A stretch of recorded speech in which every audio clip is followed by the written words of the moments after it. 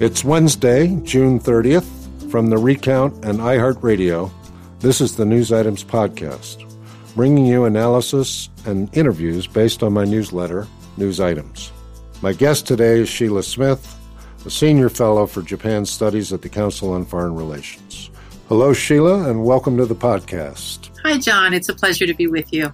I'd like to focus our conversation on three subjects. The first is the coronavirus. Second is the upcoming Olympics, which obviously is of enormous interest around the world. And finally, the upcoming elections in Japan.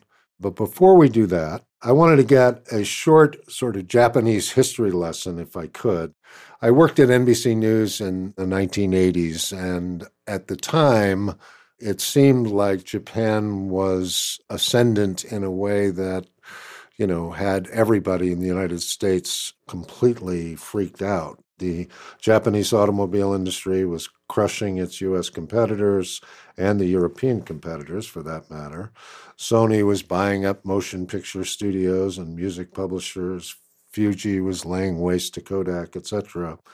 Japan's economy grew 10% in the 60s, 5% in the 70s, 4% in the 80s, and it seemed to confirm that a highly targeted industrial policy was the model for economic success and ascendance.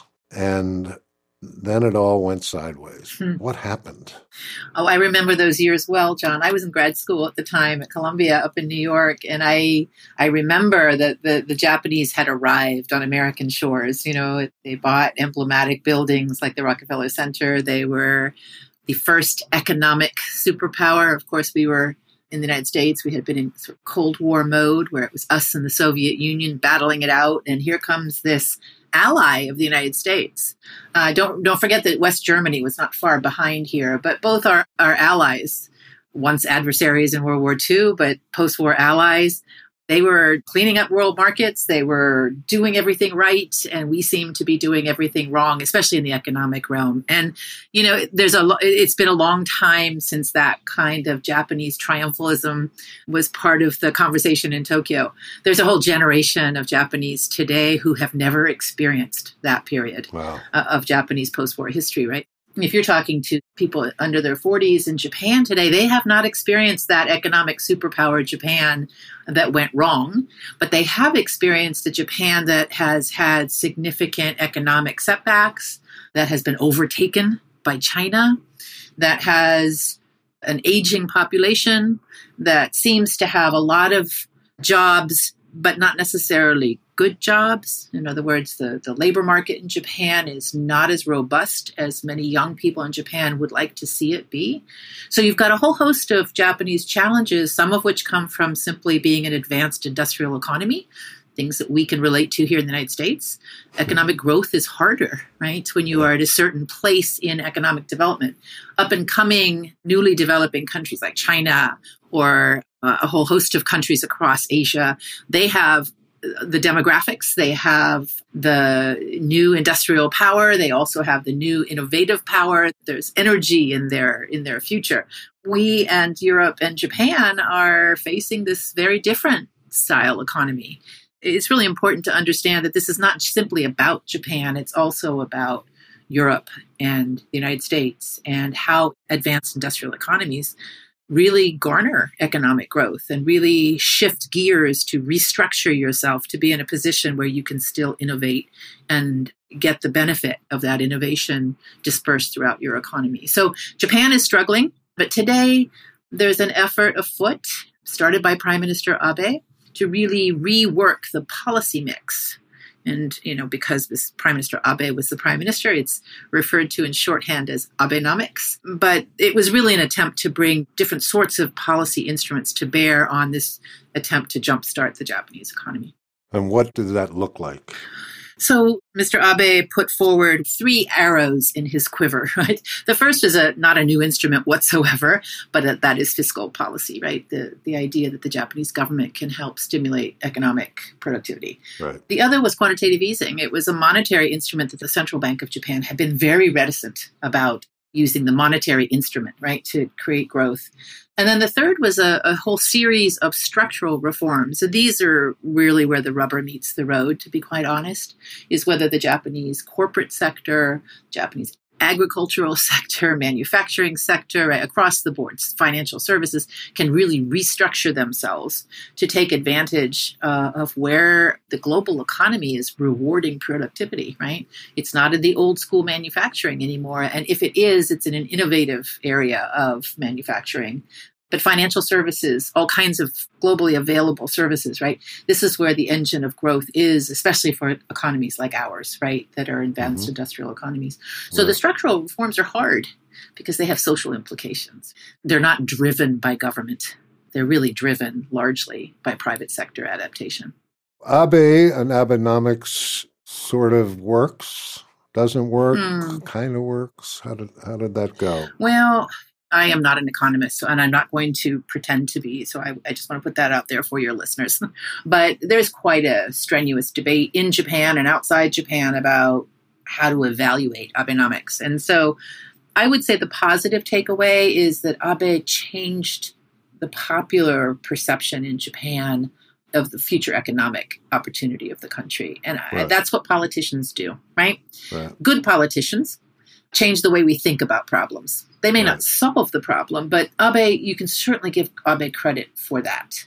Abe also oversaw the implementation of the second tranche of a sales tax or a consumption tax, which of course is what the Ministry of Finance wanted. They wanted to get more tax revenue to be able to carry the fiscal burden, to be able to do the kind of stimulus, right, that they've always done. So he oversaw that. It was politically bumpy, but he did it. Quantitative easing, they've gone from zero interest in playing that role to a, huge embrace of that role. The structural reforms, of course, have been mixed. I think Abe and the LDP did a really good job on agricultural sectoral reform, which, of course, is where many of their voters come from. So that's a hard nut to crack. Abe also put targets on women's participation in the economy. He called this is dubbed Womenomics. Big deal, right? It was a big deal. And the numbers, some people poo-poo the numbers. I think it's important to remember that this wasn't a gender equality policy. This was an economic policy. And I think in the first 2 years or maybe 3 years, don't quote me on that, but there was about a little under 1 million women joined the workforce in full-on participation. So it wasn't inconsequential. The buts of all this, though, are, a large proportion of the Japanese workforce remains in part-time or non-contracted work. Right. So they don't receive pensions. They don't receive medical benefits. They don't have stable participation in the economy. That's the structural problem for Japan going forward. And that's also what leads to massive discrepancy in wealth. So you're seeing that kind of discrepancy come back in an economy that had done a remarkable job of becoming wealthy without a large income gap. Now you see about 15% of the Japanese population are in poverty. Right. And that is largely women. Many of them are single mothers, for example. So there's some structural issues that need to be addressed. So if you're going into the workplace in your 20s or 30s, some of you may get good jobs because the corporations are hiring, but many of you will be in this part-time or contractual labor market without access to the kinds of benefits that really allow you to accrue household wealth over your lifetime. So I think the structural adjustments that Japan needs to make are really going to be whether or not Japan can go into full-on labor mobility or not, with the labor market being responsive to need and the employers responding to the capacity of individuals, right? Remunerating them in ways that are competitive. So we're still working through the structural pieces. And that's where a lot of people criticize Abenomics is insufficient. So it's going along and COVID hits. Yeah. Obviously, if you were in your 20s and you were, looking for a job, it probably couldn't be a worse timing, I guess, than COVID hitting. But how did Japan react initially, and then how did it deal with the virus over the last year or 15 months or whatever? I think the first time we saw the pandemic impact Japan was when there was a cruise ship that couldn't dock anywhere. Right. The Diamond Princess, I think, was its name. And Japan with the best of intentions, said, okay, come into Yokohama Harbor, we'll take you. And I think at least one passenger, if not more than one, had tested positive for COVID. And this was February or so of 2020. So this is still early before any of us really recognize where we are with the pandemic. We weren't even calling it a pandemic, right?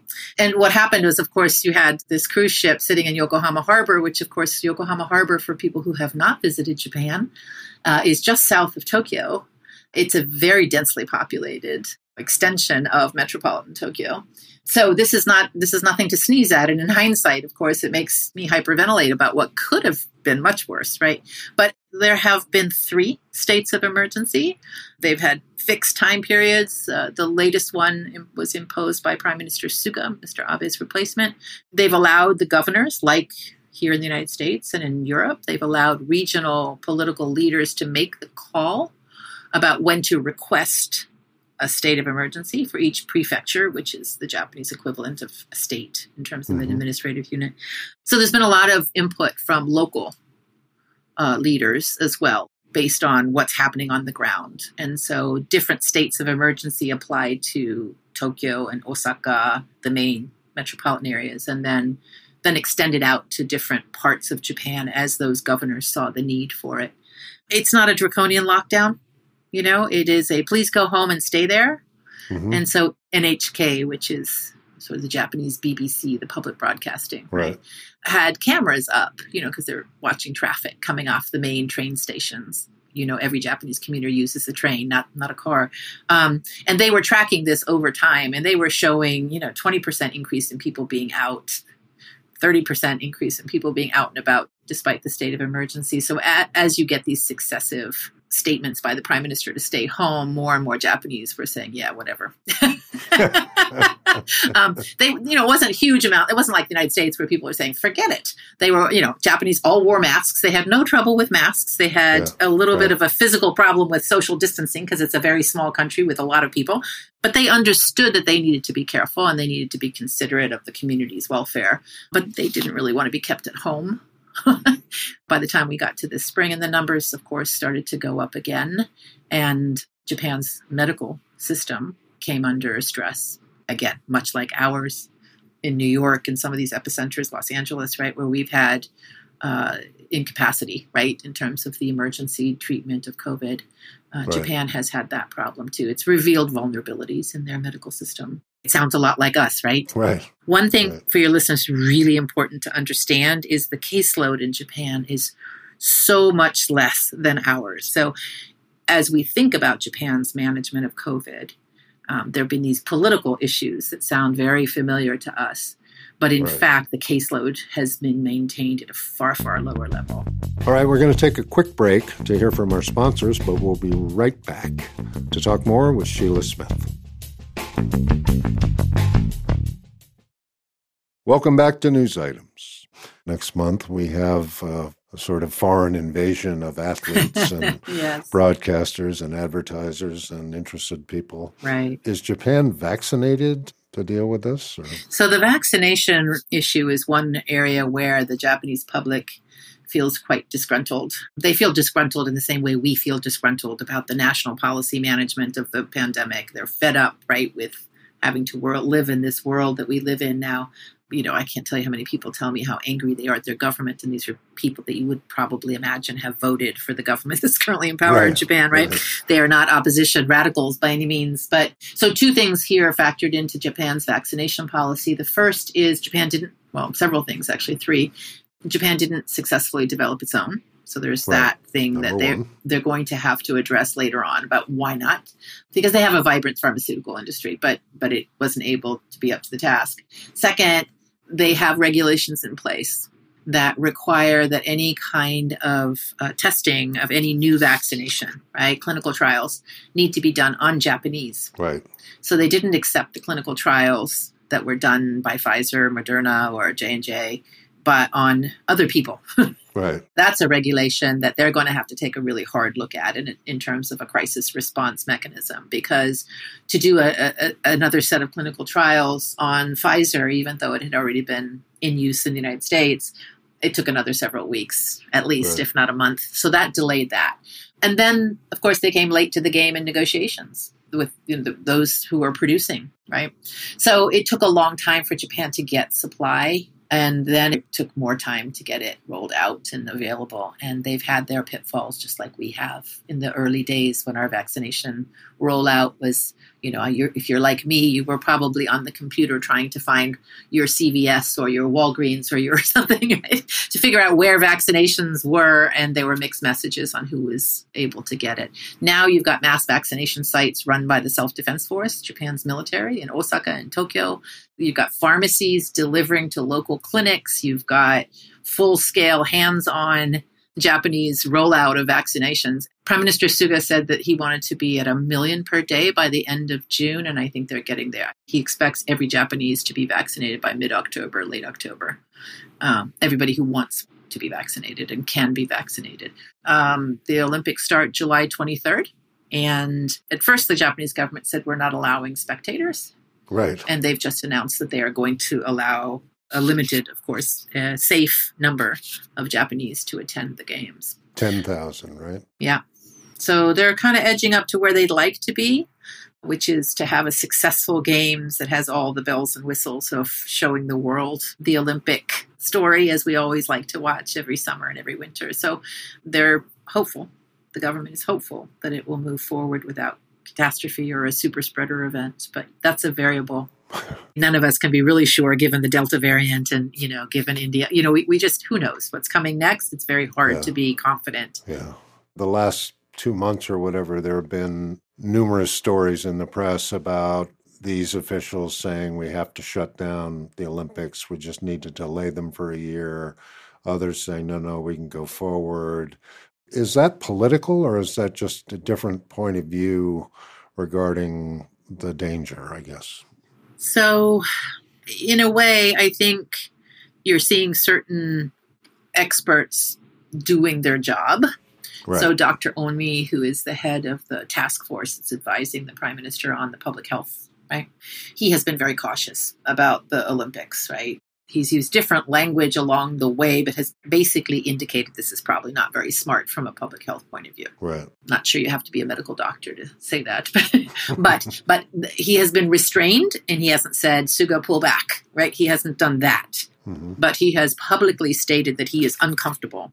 And then you've had the IOC, which is not a Japanese voice in the mix, but nonetheless an important voice in the mix. The IOC vice chair said we can go forward with the Olympics even if there's a state of emergency, which made all of us do a double take, right?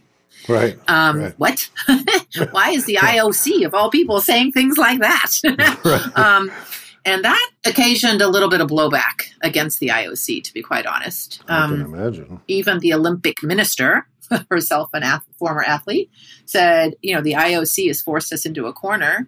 I don't know that that's exactly right, but they're at least mutually complicit, I think would be the right way to think about that. But she was saying they're not listening to the public views of the Japanese people. That's the third pocket here. Public opinion has really trended critical.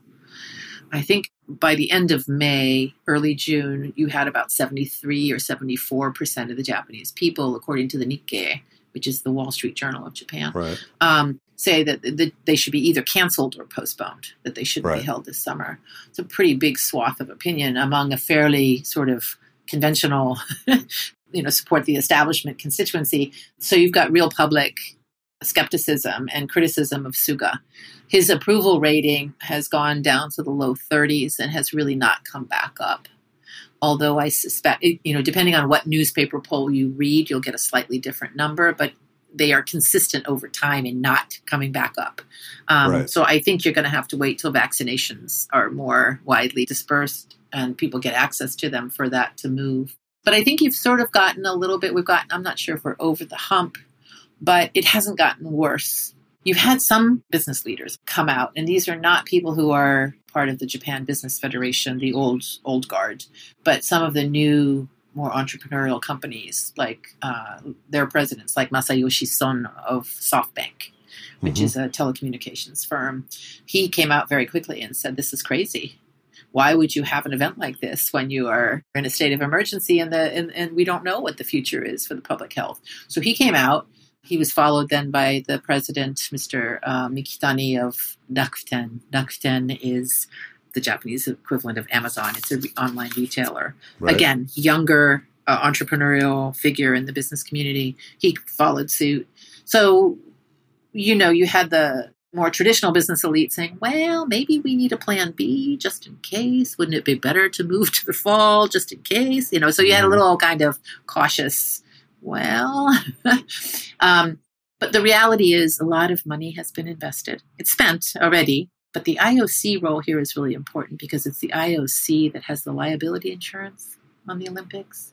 It's the IOC that negotiates the broadcasting. We all watch it on NBC globally. Right. I don't know how many billions of dollars that is, but that it's at least it's in the billions of dollars, that broadcasting contract. So if you're going to default, then the IOC has considerable liability, as would the Japanese government, of course, vis-a-vis its own commercial stakeholders at home. And Japanese taxpayer dollars would be gone because, of course, everything's been spent getting ready, right? I think the real economic loss for Japan, of course, is that the expectation, like every country that hosts an Olympics, or every city in particular, Tokyo no exception, is that there's long-term boosts and investments that are made to the infrastructure, to the facilities, and then there's the revenue to be garnered from people who come. So tourism, right, and the spending in country, that celebration that goes, that economic, explosion, piece. Really, right? Right. Yeah, explosion, right? If you do it right, not every city does it right. Brazil had a tough time. London did better. You know what I mean? It's not always easy. But you need people to come and spend money in the country and stay and tour and travel and participate. And, that's a big boom. And that's really what Abe was counting on a little bit for his economic planning. And that's not going to happen with no spectators, no foreign spectators, and no travel to Japan. The country's shut down, right? You can't go. So that's the pandemic reality. They're going anyway. All of us have our fingers crossed that there isn't some unimaginable, horrible disaster on the virus front.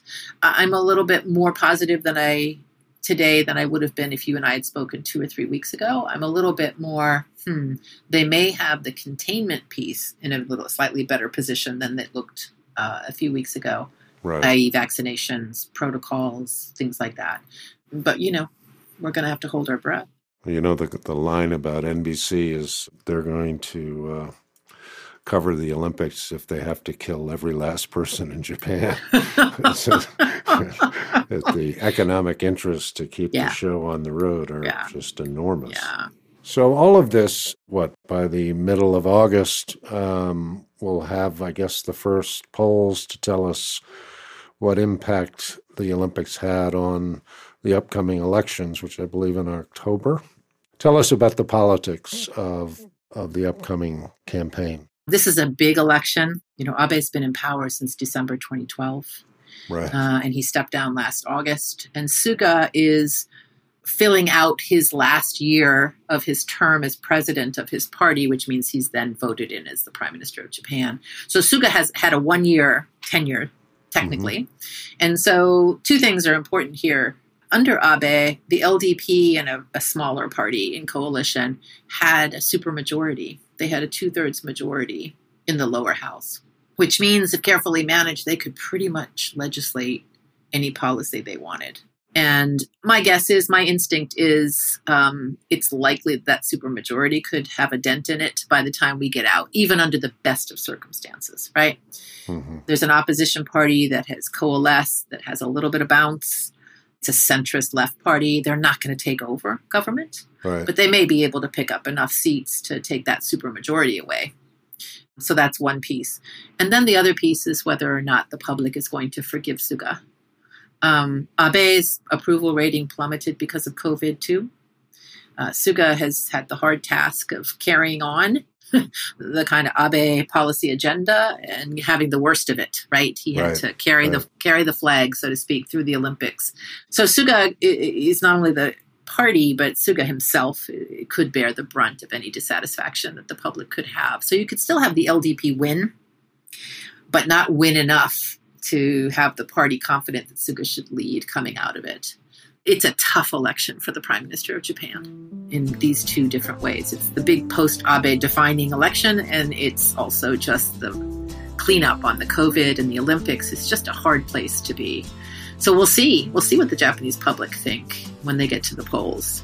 Actually, it's a good place to stop, and I look forward to talking to you after the Olympics and after the elections. You can tell. I can tell you what I was wrong on. Well, it doesn't sound to me like you're going to be wrong, but anyway, Thank you, Sheila, very much for joining us for the podcast today. My pleasure, John. Thanks for having me. Thanks for tuning in to the News Items podcast. The podcast is based on my newsletter, which is available at newsitems.substack.com. News Items is produced by Christian Castro-Russell, Pierre Bien-Aimé, Ali Rogers, and Megan Burney. Our theme music was composed by Billy Libby, and our recording engineer was the great Billy Gardella.